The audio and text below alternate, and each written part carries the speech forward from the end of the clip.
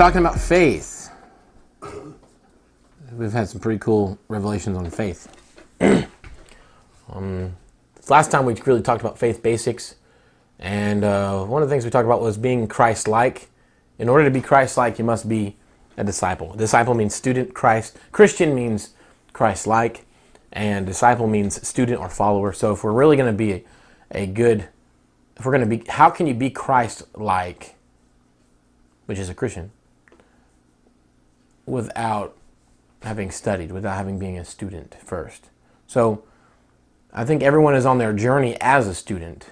You know, anyone who decides to follow Jesus, anyone who decides to receive Jesus, they begin their journey with God. And sometimes you have good disciples, sometimes you don't have such good disciples. You know what I mean? Even the 12 disciples had different levels of commitment. You know what I mean? You have, you know what I mean? Anyway, very interesting. But that's all I was going to say about that. Just kind of recap about what we talked about last time, the faith basics. So I don't know what the subtitle of this one is yet. I'm really thinking about that. But all right, so we've been talking about 1 John, talking about how whoever says he abides in him ought to walk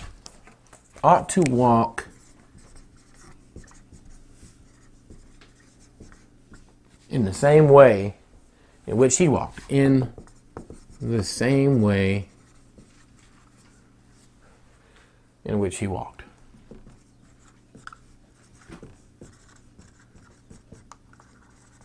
This is I think 1 John 2,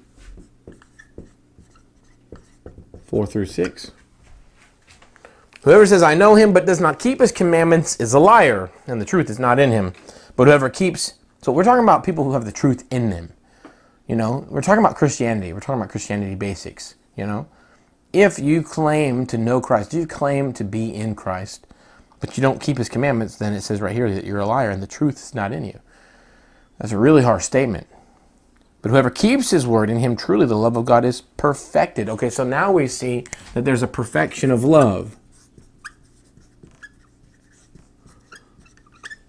You know, we have the title of this message, I was calling it Jesus Taught Faith and Modeled Love and Mercy.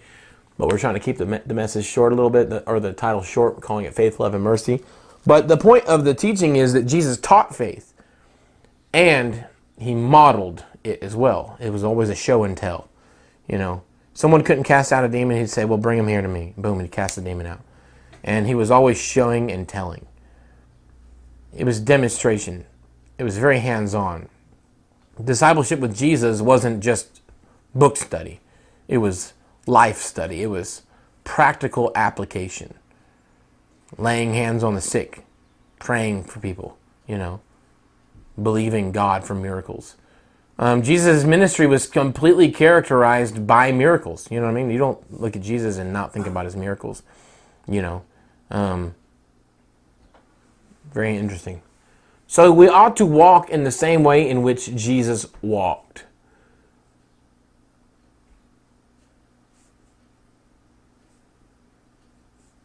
You know, I find it funny, and people they read that passage and they think, see, Jesus was a loving guy, he was merciful, we got to walk the same way he walked. And they would be sold out to believing, hey, you need to be merciful, and you need to be, you know, forgiving, and you need to be kind and giving and all that stuff. You know, rooted in love, obviously. 100%. That's the way Jesus walked, was in love. But that love led him to these great things, these huge things that he did, you know, miracles and stuff. And so part of following Jesus is operating in miracles. It's operating in faith and in love and in mercy. So that's kind of what we're talking about here. So the disciples, Acts chapter 4, verse 33. I love this one. Acts chapter 4, verse 33. Here's an illustration. After Jesus was gone, it says, and with great power the apostles were giving their testimony to the resurrection of the Lord Jesus, and great grace was upon them all. Great grace. Great grace was upon them. I just wanted to point that out. Great grace was upon them. Great grace. Great. You can have some. Apparently, you can have grace, and then you can have great grace. You know, apparently there's different levels of grace. I don't know if we need to get into teaching on grace today, but Great grace. We talked about, we did teaching on faith trumps giftings, and we talked about this great grace, how grace can be multiplied to you. But this all comes through faith. Grace is how we have all the miracles happen in our life. Anything you have, anytime something you know what grace does? It overrides things. And when you go to your computer and you're writing something up and you press save as and it pops up the window that says, file already named this name. Would you want to override? Well, when you say yes, you're practicing grace on your computer. Grace overrides your present reality. Faith pulls it down. Okay? So grace comes through faith. All right? But grace overrides. That's why when sin abounds, grace abounds all the more. It overrides your sin. Not saying it gives you a license to sin. It tells you that you can win over your sin. You can override. Grace is the power to overcome. It overrides. It's like copy, paste, over, save as. You're saving as. You're replacing the document. Make sense? That's what grace does in our life. Grace it just replaces what you're seeing. So you see a sick person, you need grace. You need to, override. You know what I mean? There's no more disk space. So you just re-record on top of it. That's what I picture grace as. It can't be stopped.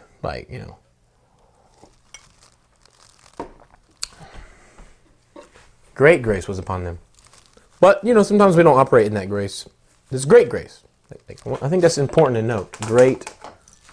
This is great grace. Why say great grace? No one ever taught me about this stuff. Nobody ever taught me that there was great grace, that you can be multiplied in grace. Never taught this to me, I never heard anyone say in the manifold grace of God, the scripture talks about it. What people talked about was grace was unmerited favor. And then they said that there was nothing you could do to earn it.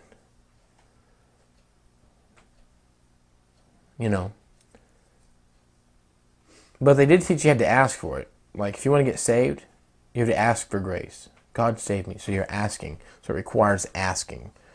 But then you look over at Romans chapter 12, and they said, the giftings come by grace too, the Bible says, according to the grace that's been given to you. Well, nobody wants to admit that one person has a different grace than I do. Or what is grace? The word grace. Why don't people want to say that? Because it's unmerited favor. Obviously, if you're getting a grace and I'm getting a grace and they're different, what, are you more special than me? You know what I mean? So where does grace come from? I don't want to get too much into this. But we know that grace comes through knowledge. We know that grace comes through faith. We know that grace comes through humility. Grace comes through faith in Ephesians chapter 2. Knowledge in I think it's 1 Peter. Might be 2 Peter chapter 1. I think it's 2 Peter chapter 1. And humility in James chapter 4. May grace and peace be multiplied to you in the knowledge of Christ Jesus. So we know that grace comes through the knowledge. By grace you've been saved through faith, not of works, lest anyone should boast. It's a gift of God, given to us so that we can do good works that were set aside for us since the beginning. That's what Ephesians chapter 2 says. Faith without works is dead. Even Ephesians chapter 2 preaches that, but nobody reads the second part of it. Let's go to Ephesians chapter 2 real quick. Just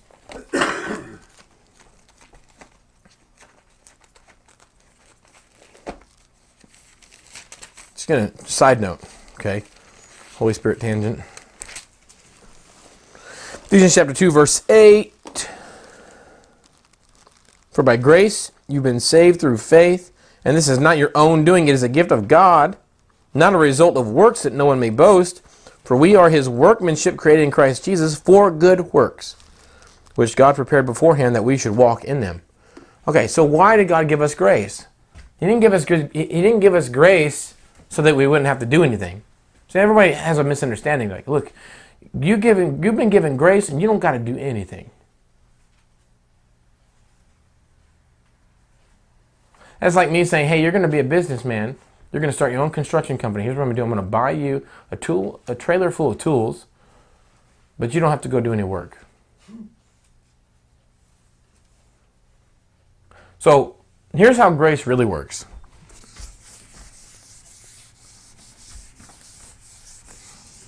Here's how grace really works. And we're going to talk about this. We're going to go ahead and talk about this. So,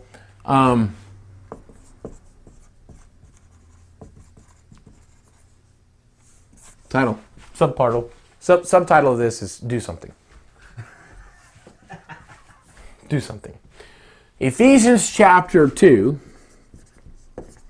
verse 8 and 9, it says that you've been given, for by grace you've been saved through faith, not of works, not of your own doing.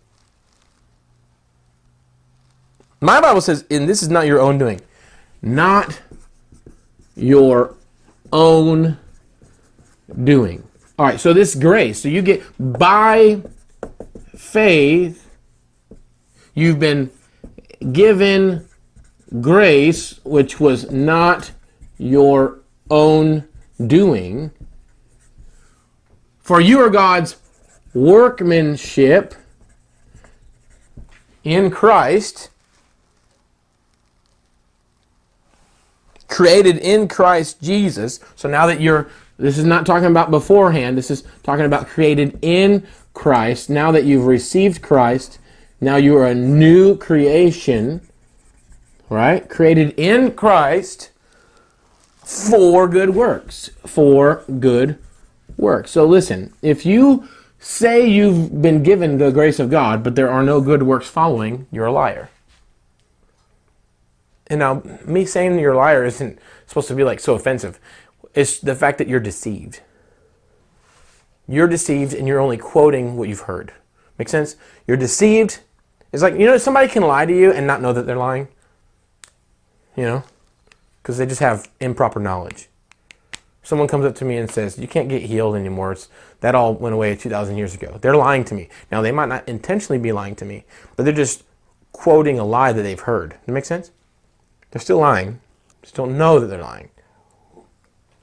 A lot of people don't understand this. They don't understand that God would give you grace for good works. Do you know that for by grace you've been saved through faith?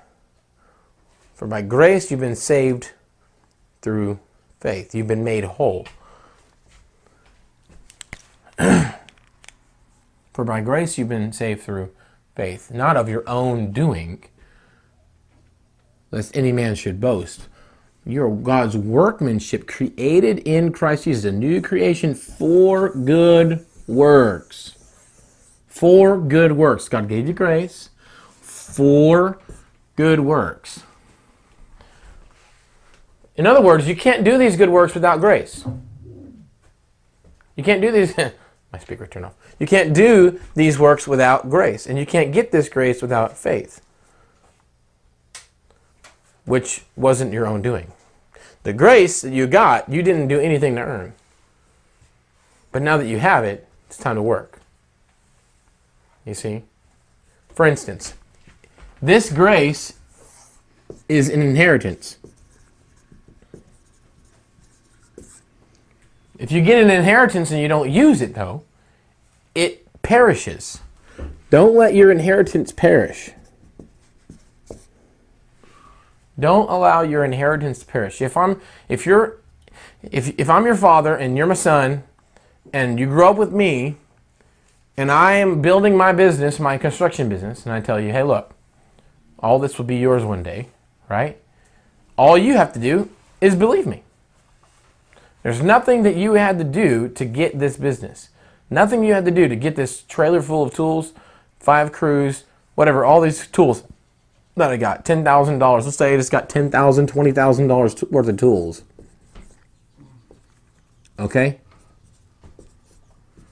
So you're old enough, you're in your 30s or whatever, or 40s, and I'm about ready to retire, and I just hand this to you.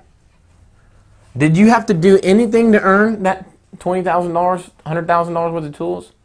Nothing. You did nothing to earn it. It was a free gift. All you had to do is believe that I was going to give it to you and receive it. Believe and receive, right? Believe and receive. Nothing, no work on your end. But now that you have it, if the business starts going bankrupt, whose fault is that? Yours. You have been given a gift. Grace is a gift. You've been given a gift that you didn't earn. But now that you have it, it was not designed to just sit there. It was designed to do something. So then people are like, oh man, I have this giant house over here with mold and mildew throughout the house, and I just don't know what to do. And the father's going to look at the son and say, look, I gave you all the tools. There's no reason for you not to overcome this situation. There's no reason for you not to fix this problem. God gave us grace. It's the same thing. You didn't do anything to get that grace. But now that you have it, there is work involved. There's work required for you to apply that grace to your life daily. It takes work. Why? You're not going to experience the grace of God in your life without work. You're not going to experience those tools you were given if you don't go to work. You see what I'm saying? Grace is a tool. It's not a lottery ticket.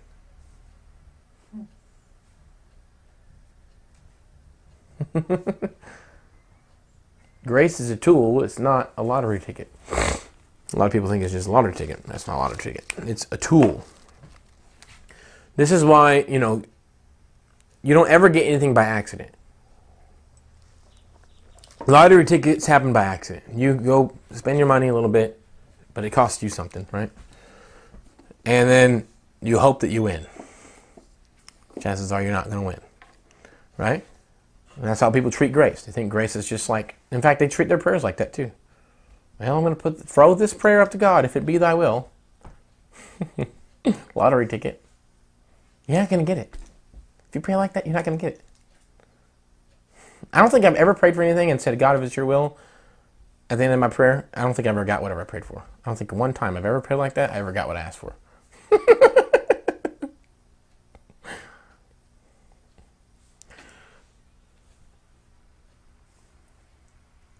God's giving us grace, and it's designed for good works. It's designed for overcoming.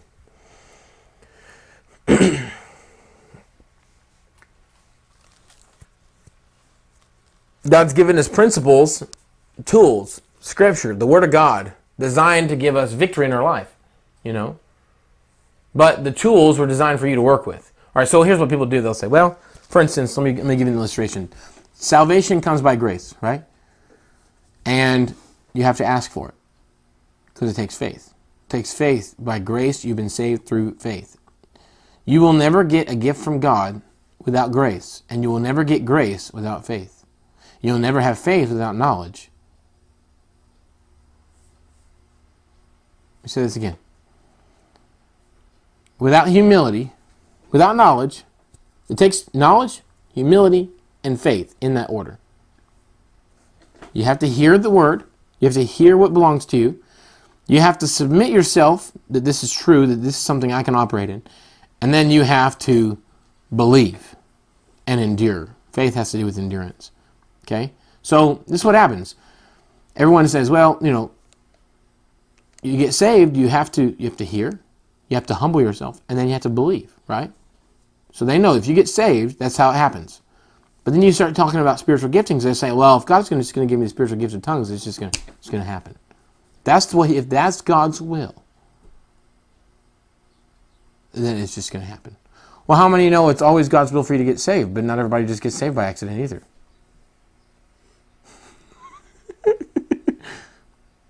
Ezekiel says, I desire that none of the wicked should perish. Okay? But we already know that a bunch of people are going to hell. We even talked about it before. Narrow is the gate that leads to life. Broad is the gate that leads to destruction. So many people are perishing. Many people are going to hell. But it's not the will of God for them to go to hell. But they're not getting saved because it's the will of God. If everything that happened was God's will, then everybody would get saved because it's the will of God that everyone would get saved. Okay? Does that make sense? But not everybody is saved. The scripture is clear about that. Not everybody will be saved. Only those who hear, submit, and obey, and believe, right? Make sense? It's the same thing for giftings. Romans chapter 12 says that we get the giftings of God by the grace of God. By grace, by the grace that's been given to us. Well, again, how does grace come? Knowledge, humility, faith. So if I want to operate in a gifting, I must have knowledge of it. If I didn't know that I could speak in tongues, I'll never speak in tongues. You won't. You have to know. Same thing with operating in gifts of healing. If you don't know that you can operate in gifts of healing, you'll never operate in gifts of healing. If you don't humble yourself and say, wow, that's something I can do, praise God, wow, you'll never experience it. You'll never lay hands on the sick. You'll never see them recover. If you don't believe that you can lay hands on the sick and recover, if you don't endure, because faith has to do with endurance as well, if you don't persevere through trials, you'll never see someone get healed. If you don't go pray for somebody, sometimes you got to pray for them 15 times, you won't ever see anybody get healed. Why? Because grace is how the gifting comes. And grace only comes through knowledge, humility, and faith. God's grace never happens by accident. You don't get saved by accident, and therefore you're not going to get healed by accident. You're not going to get the gift of tongues by accident. You're not going to prophesy by accident. Nothing's going to happen by accident. Okay? Nothing happens in this earth supernaturally that doesn't happen unless another man is involved. Now, don't get me wrong. If someone else is praying for you by faith, through grace, and you don't know about it, yeah, you might get healed. People tell me, oh, it was the hand of God. I got in a car wreck, and I just felt like this thing come around me, and, I was living for the devil. Yeah, someone was praying for you. I know someone was praying for you because that's just the way it happens. People say, man, I tried to kill myself so many times, and I pulled the trigger, and it didn't even fire. Somebody was praying for you. Somebody with faith.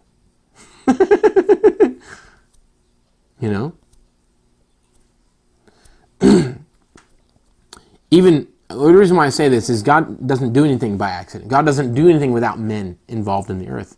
God created faith on purpose. God wanted us to pull something down from heaven. God wants us to bring the kingdom of heaven into the earth. God's rule and reign belongs on the earth. His judgment and his goodness. Okay?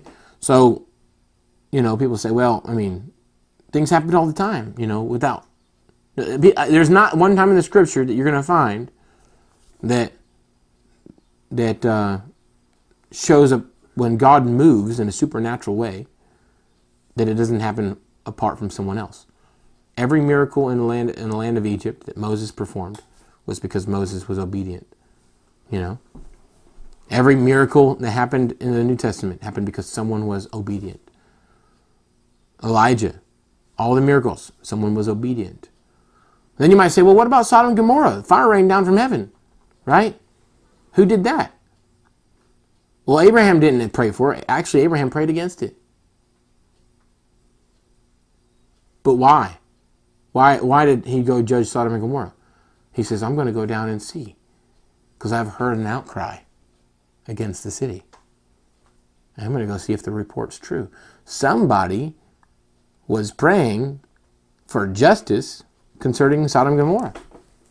Someone was outcrying and saying, God, how much longer are you going to allow this evil to continue? And therefore, God comes down, checks it out. Sure enough, it's just as he heard in the prayers, and he passes judgment. So even the destruction of Sodom and Gomorrah happened because of the outcry. Does that make sense? God doesn't move on the earth without men.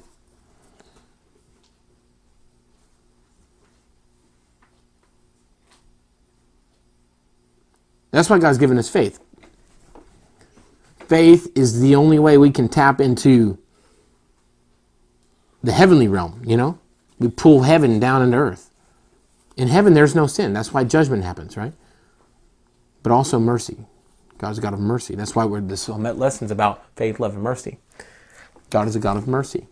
So you don't get saved by accident. You don't get giftings by accident. You don't get healed by accident. Okay? It happens through the prayers of God's people. Muslims seeing visions of Jesus, that doesn't happen by accident. People are praying for lost people in Muslim countries. And Jesus is revealing himself to the Muslims because of the prayers of the saints. Someone prayed for Paul.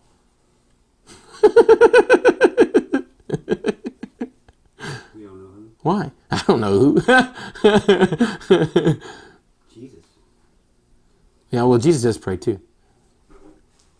But I believe someone was praying for their enemy, Paul. Oh, I know who it was. Stephen. Father, forgive them, for they know not what they do. I believe that without Stephen's prayers, Paul might not have ever encountered Jesus. That's a bold statement. I'm going to say that. I'll leave it there. But if God was going to hold Paul for his sin against him, he never would have encountered Jesus. But Stephen, being stoned by the people, approved by Paul, here is Stephen praying, Father, forgive them, for they know not what they do. Oh, it's good stuff. My personal opinion. It's good stuff.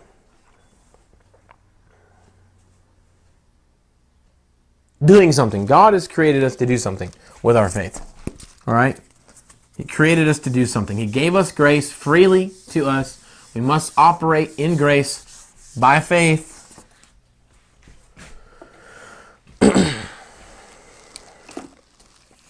Go over to John 14, verse 12.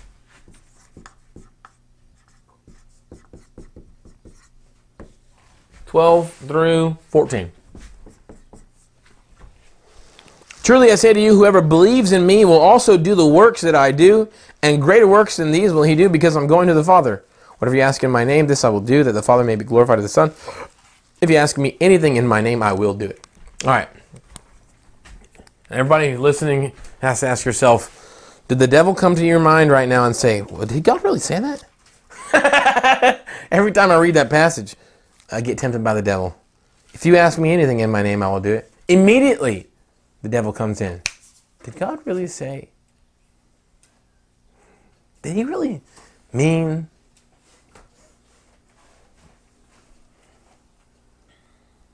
Whoever believes in me will also do the works that I do. Christianity 101.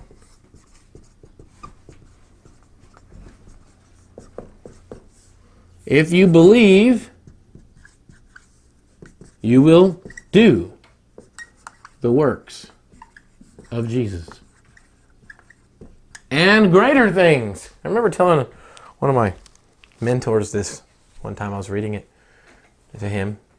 And he said, Zach, have you ever done anything greater than Jesus?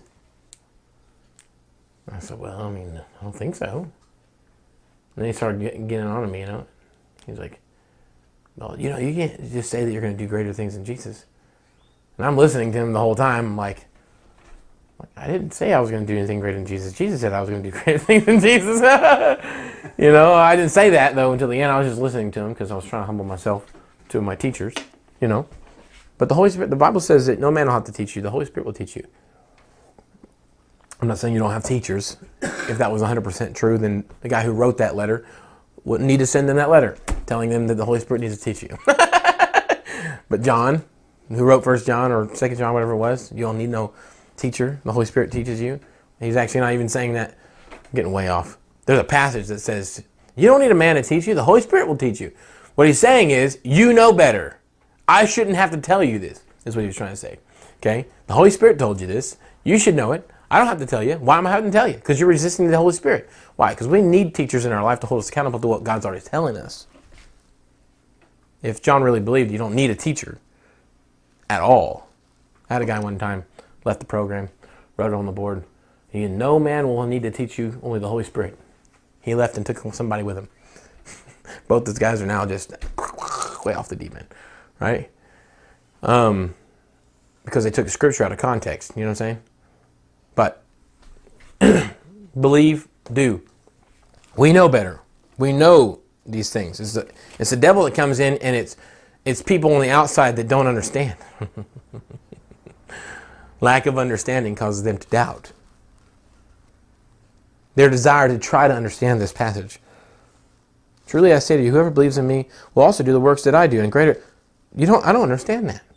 I don't understand how I can do greater things than Jesus. I don't understand that whatever I ask in his name, I'm going to get it. I don't understand that, but I don't have to understand it. I just have to know knowledge. The Bible says that grace doesn't come by understanding. It comes by knowledge, faith, and humility. You don't have to understand. You just have to know. I know what Jesus said. Jesus said, whatever he said, whatever I ask, I'll get it. I just have to know that, and I have to humble myself to it. So here's what I found out.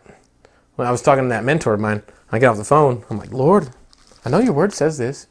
And, I was just listening to that guy, come against this whole thing. But it's very plain as day to me. Whoever believes in me will also do the works that I do. And greater than these will he do, because I'm going to the Father. So I'm dealing with the Holy Spirit. I'm like, God, this passage says this. Like, am I misunderstanding it? What's funny is that mentor of mine, he always said this. He says, a student is not above his master. He quote Jesus on that, right? And I'm thinking to myself, that came to my mind. It's so funny. The guy who taught me, he's telling me that this is not what I think it is. And then all of a sudden I get off the phone and the Holy Spirit reminds me of something that guy taught me, which was, a student is not above his master. And I looked at this passage and I said, Jesus is my master.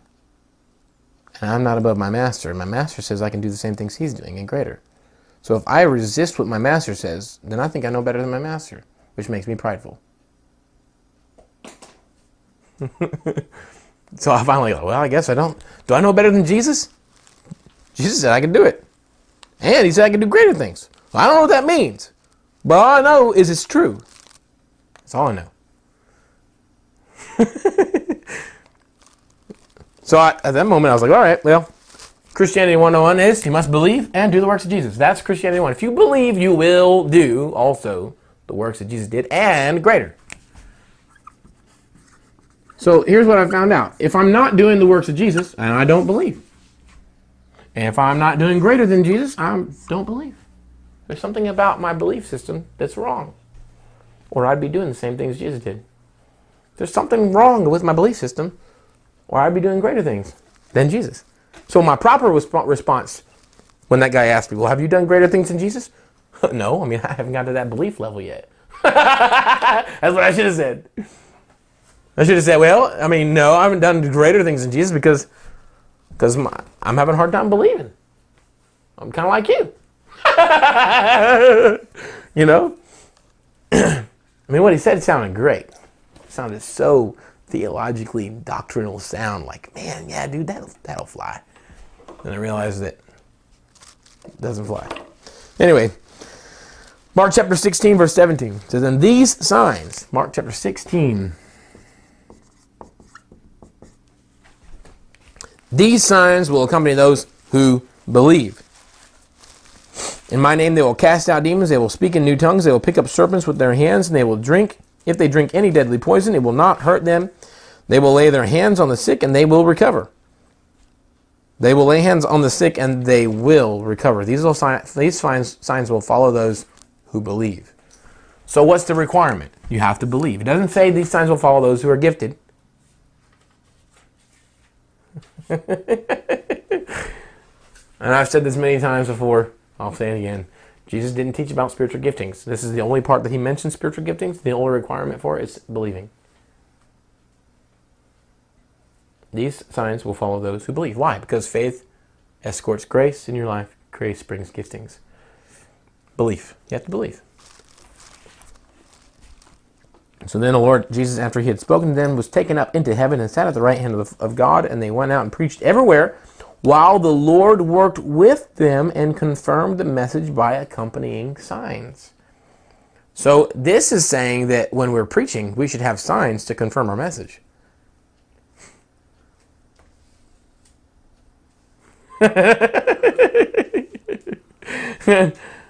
There's a certain point where we're not really operating with the way Jesus told us. We are desperately falling short of what our calling is.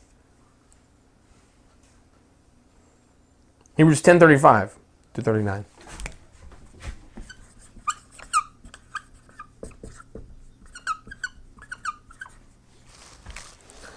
Therefore, do not throw away your confidence, which has a great reward. Don't throw away your confidence. Confidence. Don't throw away your confidence. Not dance, but dance. Some people are. Confidence. We need confidence. Don't throw away your confidence. If you're not confident, it's because you threw it away.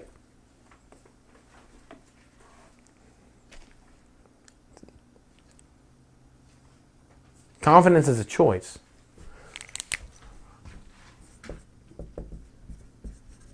People say, well, I'm just not confident. Well, that's because you chose to throw it away. I'm just not confident. That's just because you're not. Faith comes by hearing. So you've been listening to the wrong thing. Lack of confidence is the doubt, remember? So we choose to focus on something different. We focus on the lie. Don't throw away your confidence, which has a great reward. For you need of endurance. So what we find here is that faith is two things: confidence and endurance. Faith is made up of two things: confidence and endurance. Therefore, do not throw away your confidence, which has a great reward, for you have need of endurance, so that when you have done the will of God, you may receive the promise. So, watch this. Faith is made up of two things: confidence, endurance, and result, promises. And result. If you have confidence and you have endurance, you will reap the promise. Confidence and endurance, you'll reap the promise. You will receive the promise. That's what the Bible says right here. How do you get answers to your prayers? Remain confident, and you have to have endurance. Well, I believe, and it just didn't happen. Yeah, but somewhere along the line you gave up. You have to push through.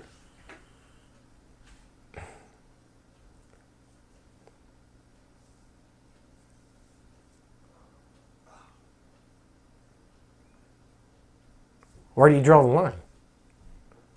When is the quitting point with faith? Is there ever a point in faith where it's time to go ahead and throw in the towel?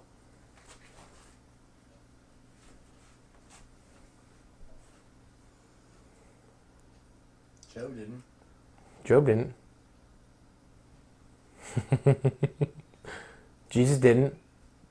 Jairus' daughter comes up, or Jairus comes up, the people say, hey, there's no need to bother the teacher, she's already dead.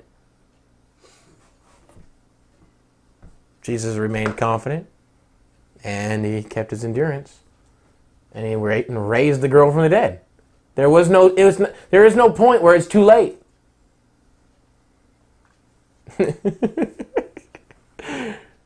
Lazarus.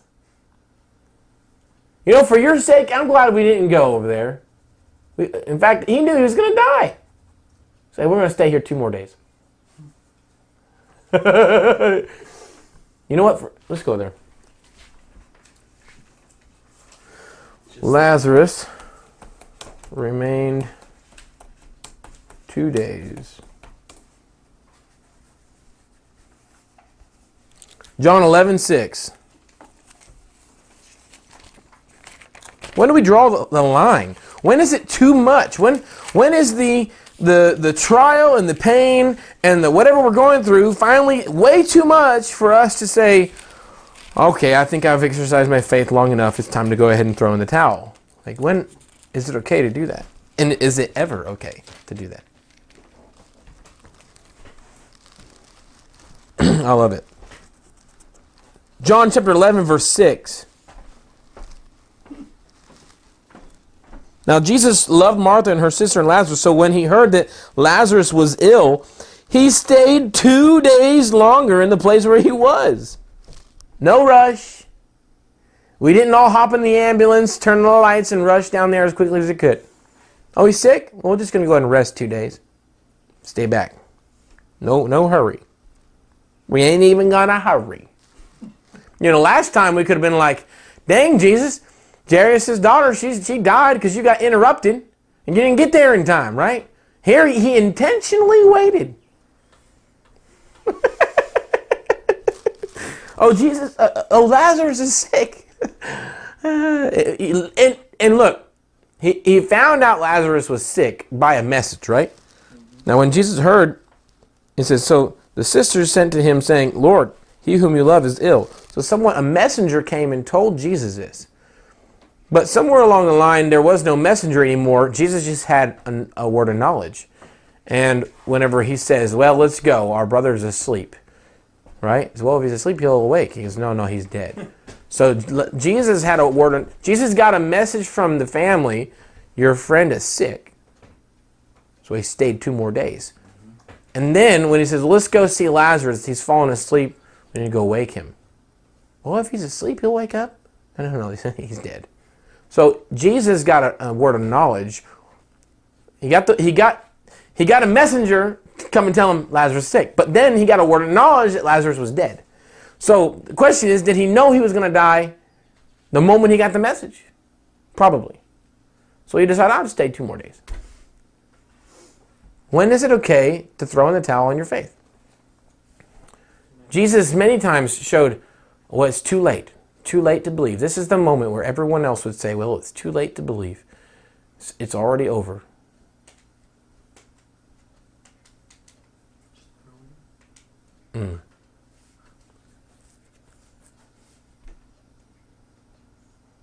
There are some things worth fighting for, no matter what. I think that's probably one of the reasons why Jesus tells people when you get a divorce, don't get married again. Because there's never too late for restoration. I'm just going to throw that out there. God can always redeem. God can always restore. There are some things worth fighting for. There are some things worth resurrecting. It's never too late. Nothing's impossible with God. Jesus heard it. He said, this illness does not lead to death. It is for the glory of God, so that the Son of God may be glorified through it. So he already made up his mind. This boy is going to get healed. But then he stayed 2 more days. Now Jesus loved Martha and her sister, so when he heard that Lazarus was ill, he stayed 2 days longer in the place where he was. Then after this, he said to the disciples, let us go to Judea again.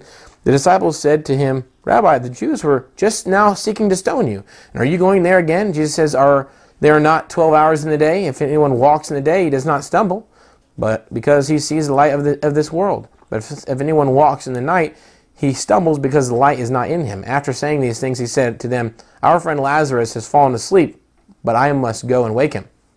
I go to wake him up. The disciples said to him, Lord, if he's fallen asleep, he will recover. Now Jesus had spoken of his death, but they thought that he meant taking rest and sleep. Then Jesus told them plainly, Lazarus has died. For your sake, I'm glad that I was not there, so that you may believe. What? But let us go to him. Ah, man, I love this. You know, a lot of people say, you shouldn't speak death. Like, have you ever heard that before? Oh, you're sick? And you go, man, I'm sick. Oh, don't profess that. That's you're speaking death. Faith doesn't care about death speaks. Faith doesn't care about death talk. Faith doesn't care about what you see or hear. It only cares about the Word of God only. Faith pulls the heaven down regardless of what earth says. So it doesn't matter if I come to you and say, yeah, I'm sick. Are you going to have faith for me to be healed? Because faith is believing something you cannot see. So if you got to the point where you're not seeing the situation for the way it is in reality, how can you have faith for something you don't see, pull it down, and override your present reality? Jesus was not afraid. See, we get afraid, super spiritual, right? Well, don't say evil things.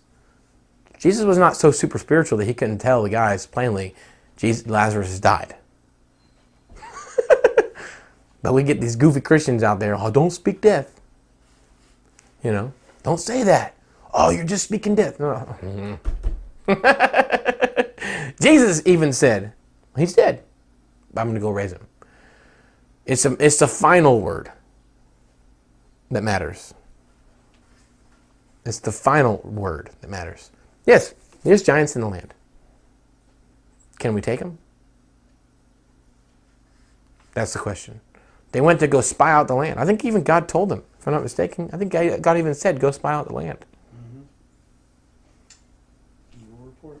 And then they brought the evil report. Why? Because they refused to believe what God said. They decided to believe what they saw. Oh, there's giants in the land. We can't see them. And then the Bible says in King James Version, it was an evil report. But most people would say, well, it was a factual report. Well, it was an evil report. Giants in the land, factual. We can't take them, lie. Evil. Well, it's a factual report. No. It was an evil report. You know, there were some facts that were true, and then you dropped a little poison in there. It was 99% good stuff and 1% bad stuff. You should have kept on the word of God. I've given you the land. Before you even begin. So here he comes. He's dead. For your sake, I'm glad that I was not there, so that you may believe. But let us go to him. So Thomas called the twin, said to his fellow disciples, let us also go, that we may die with him. No, man. Pouting Thomas. Pouting Thomas. Oh, man. Pouting Thomas. I've never heard that. That's funny. I just find it's interesting, you know. So Jesus,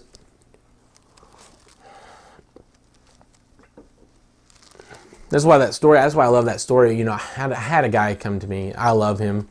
I respect him. I honor this guy. I won't name him because I'm going to say something I disagree with him on. But this guy came to me and he told me, he said, you know, Zach, if the money is not there, you know, God's not in it. Where do I get to draw the line? I can't.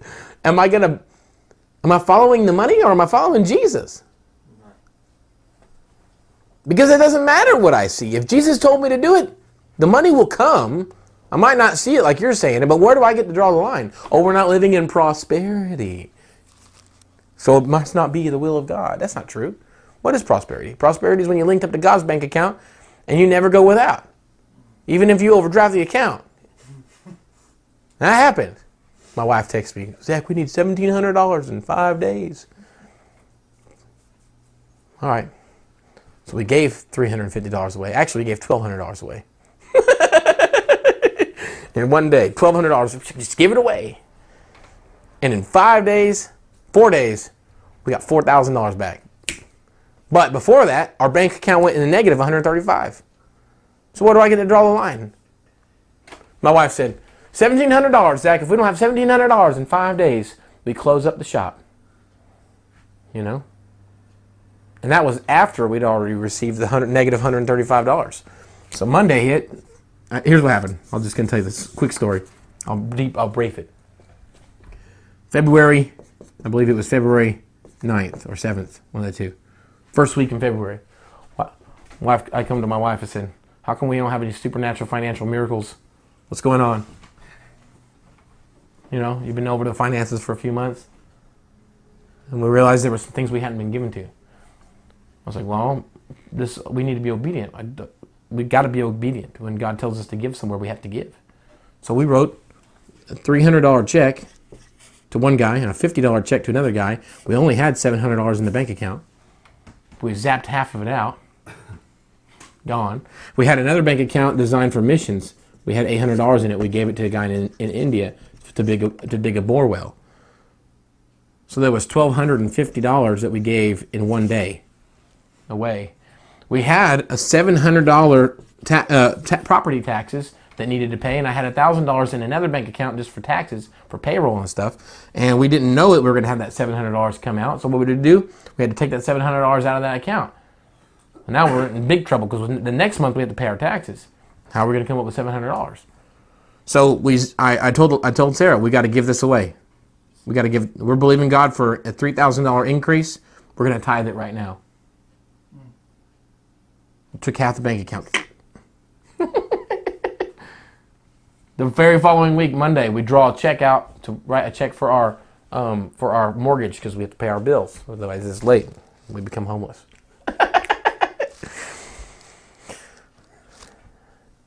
It overdrafts. It clears, so we pay our bill. But the bank account for the ministry is in a negative $135. That's like on Tuesday. Friday, 3 days later, my wife says, we need $1,700 in 5 days. We're done. It's over. She goes, I'm sick of this. And I responded back, that's the improper response. The Bible says, don't be anxious about anything, but in all things, in prayer and supplication, let your requests be made known to God with thanksgiving. So this is a great time to be thankful. That's Friday. So I get a call that night. Guy, hey Zach, I owe you restitution for something I stole from you. I'm gonna give you $500. 11:30 in the evening. I go down there. That's my $700 I'm trying to get now. Find out later that we already had raised half of that. So that $500 covered all that, right? Just paid all the tax property. No big deal. It was taken care of that night. Now we still have to raise $1,700. So I come up here in the morning and I said, guys, let's pray. They said, hey, let's pray over our finances, or the fundraiser. These guys, we're all here. Yeah, Tommy and Dustin and Gilbert were all here. And they're like, let's pray. So we hold hands, and Gilbert looks at me and says, Zach, will you pray? Yeah. Lord, I thank you, Father, for $1,700. In Jesus' name, amen. And they're all looking at me, I can tell they were like, golly, that was a specific prayer, Zach. Why do we need $1,700? They didn't say anything. They just went about their time, went off and did the fundraiser. I get a call like at 1 o'clock. Zach, we've already made $575, which is about double the amount we've ever made at a fundraiser the last 6 months. We have not made anything, $575 at 1 o'clock. 3 o'clock, Zach, we've already made $1,100. That's already one of the biggest fundraisers we've ever had. 8 o'clock, call, we have $1,401. Well, the day before we made $288. You add it all up, it comes up to $1,689, which is $11 short of our $1,700 goal. Added my $500 into it. I go up to my wife. I said, Sarah, did you figure in our paycheck what we needed for our payroll?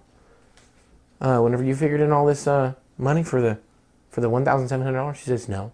My wife had just gotten so used to not getting paid, she just didn't care. She's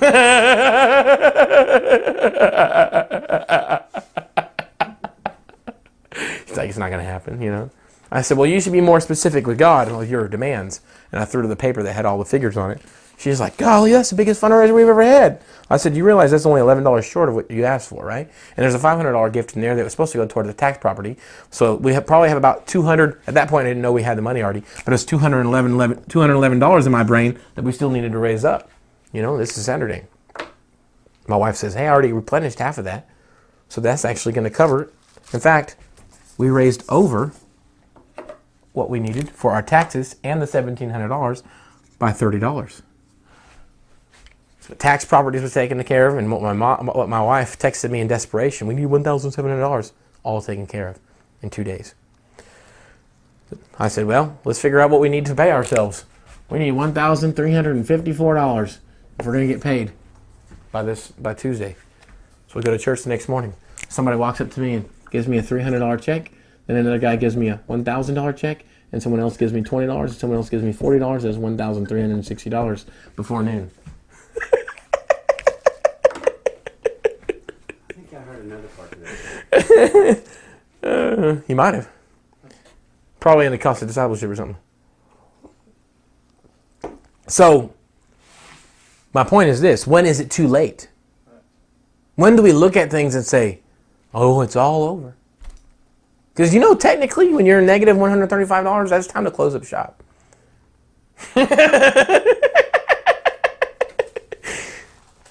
But I had a word from God. And that word was build the Barracks Discipleship Recovery House. So when God tells you build the Barracks Discipleship Recovery House and you're obedient, it doesn't matter what the situation is. It's time to take care of business. So here's the coolest part. This month in March, we've raised over 3 times what we've been raising in the last 6 months, each month. This month has been the most flourishing month we've ever had in a year. Dustin wants to take credit for it. It's the Holy Spirit. So, when is it too late? It's never too late. You need confidence and endurance. Why do you need endurance? Why would he promise you? Why would he say? Because you have need of endurance. Why would he say that? You need endurance because you're going to go through something. God doesn't tell. You know why we call it promises? The promise. You know, whenever you come to me and you say, "Hey, I'm going to do this for you," you promise. The only reason why I would ask you to promise is because I doubt you. If I didn't believe, if I questioned you at all, do you promise? For some reason, it's like anting it up a little bit. Okay, you know what? I said I was going to do it, but you know, I wasn't. You know, I had the option of bailing out before, but now that I said I promise, I don't have an option. I have to fulfill. Do you double dog, triple dog dare? It's like somehow, if I wasn't truthful in the beginning, why would my promise mean anything anyway? You know? We make people promise because we question them. God never says, "I promise." He just says, "This is what's going to happen." And then we call it a promise. Why do we call it a promise? Because we know there's going to be a moment where we're going to have to hold on to a promise. Promises are not for any time except when you doubt. Let me say that again. A promise implies there will be a moment of doubt. There will be opportunity for doubt. We call it a promise because there will be opportunity to doubt. And a promise is something you can hold on to whenever you're questioning the integrity of something. That's why we call it a promise.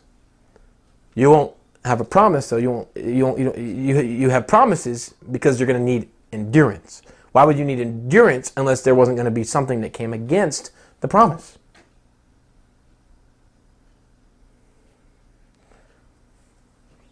It's like clockwork.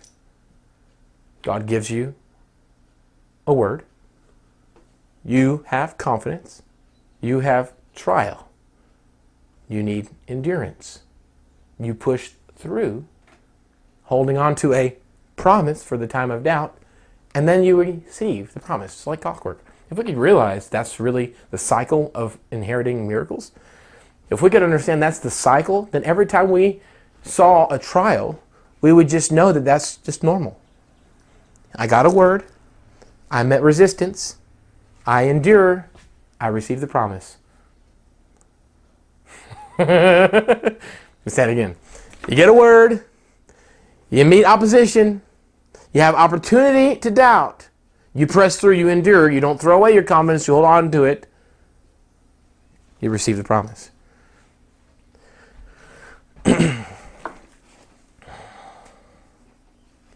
That's the cycle of a miracle. That's why the Bible says, that's why Paul says, "Consider it joy, my brothers, when you go through trials of many kind." I'm just going to go to this one. But I believe that's why the writers of the Scriptures said, consider it joy when you go through trials, because they already know they're going to win. They're excited about the trial. They know that's the natural process of seeing a miracle. Have you ever seen a miracle in the Bible that didn't have a resistance to it? That's why it was a miracle. That's why it was so exciting. You know what I mean? That's what makes it exciting. Why do you think we crave adventure stories so much? Because we want to overcome trials. God created you to overcome trials. That's what faith is. But nobody wants to get uncomfortable, so they don't have faith. Part of faith is being uncomfortable. James 1, verse 12. Blessed is the man who remains steadfast under trial, for when he has stood the test, he will receive the crown of life. Blessed is the man who remains steadfast under trial, for when he has stood the test, he will receive the crown of life, which God has promised to those who love him. Let no one say when he's... Okay, so you understand. That's actually not the one I was thinking of, but... All right, so that one was James 1:12. This one's James 1:2. Count it all joy. Okay, so it's the same passage. Here we go. Count it all joy, my brothers, when you meet trials of various kinds, for you know that the testing of your faith produces steadfastness. And that the steadfastness, let steadfastness have its full effect, that you may be perfect and complete, lacking in nothing. If any of you lacks wisdom, let him ask God, which gives generously to all without reproach, and it will be given to him. But let him ask in faith with no doubting. For the one who doubts is like a wave of the sea that's driven and tossed by the wind. For that person must not suppose that he will receive anything from the Lord. He is double-minded and unstable in all his ways. Let the lowly brother boast in his exaltation, and the rich in his humiliation, because like a flower of the grass he will pass away. For the sun rises with its scorching heat and withers the grass, its flowers fall. Its flower falls, and its beauty perishes, so also will the rich man fade away in the midst of his pursuits. Blessed is the man who remains steadfast under trial, for when he has stood the test, he will receive the crown of life which God has promised to those who love him. So we see, it's kind of the same place, you know what I mean? Number one, consider it joy, because you know there's growth happening. The second thing is, after you've stood the test, you will receive. It's good stuff. Amen. Amen. Hey, thank you for watching and listening to this channel. Be sure to hit the like button and share it to your friends. And subscribe to our channel for more content every single week. And if you haven't yet, go visit our website at bombszs.com. We have a lot of content there and a lot of things for you that are absolutely free.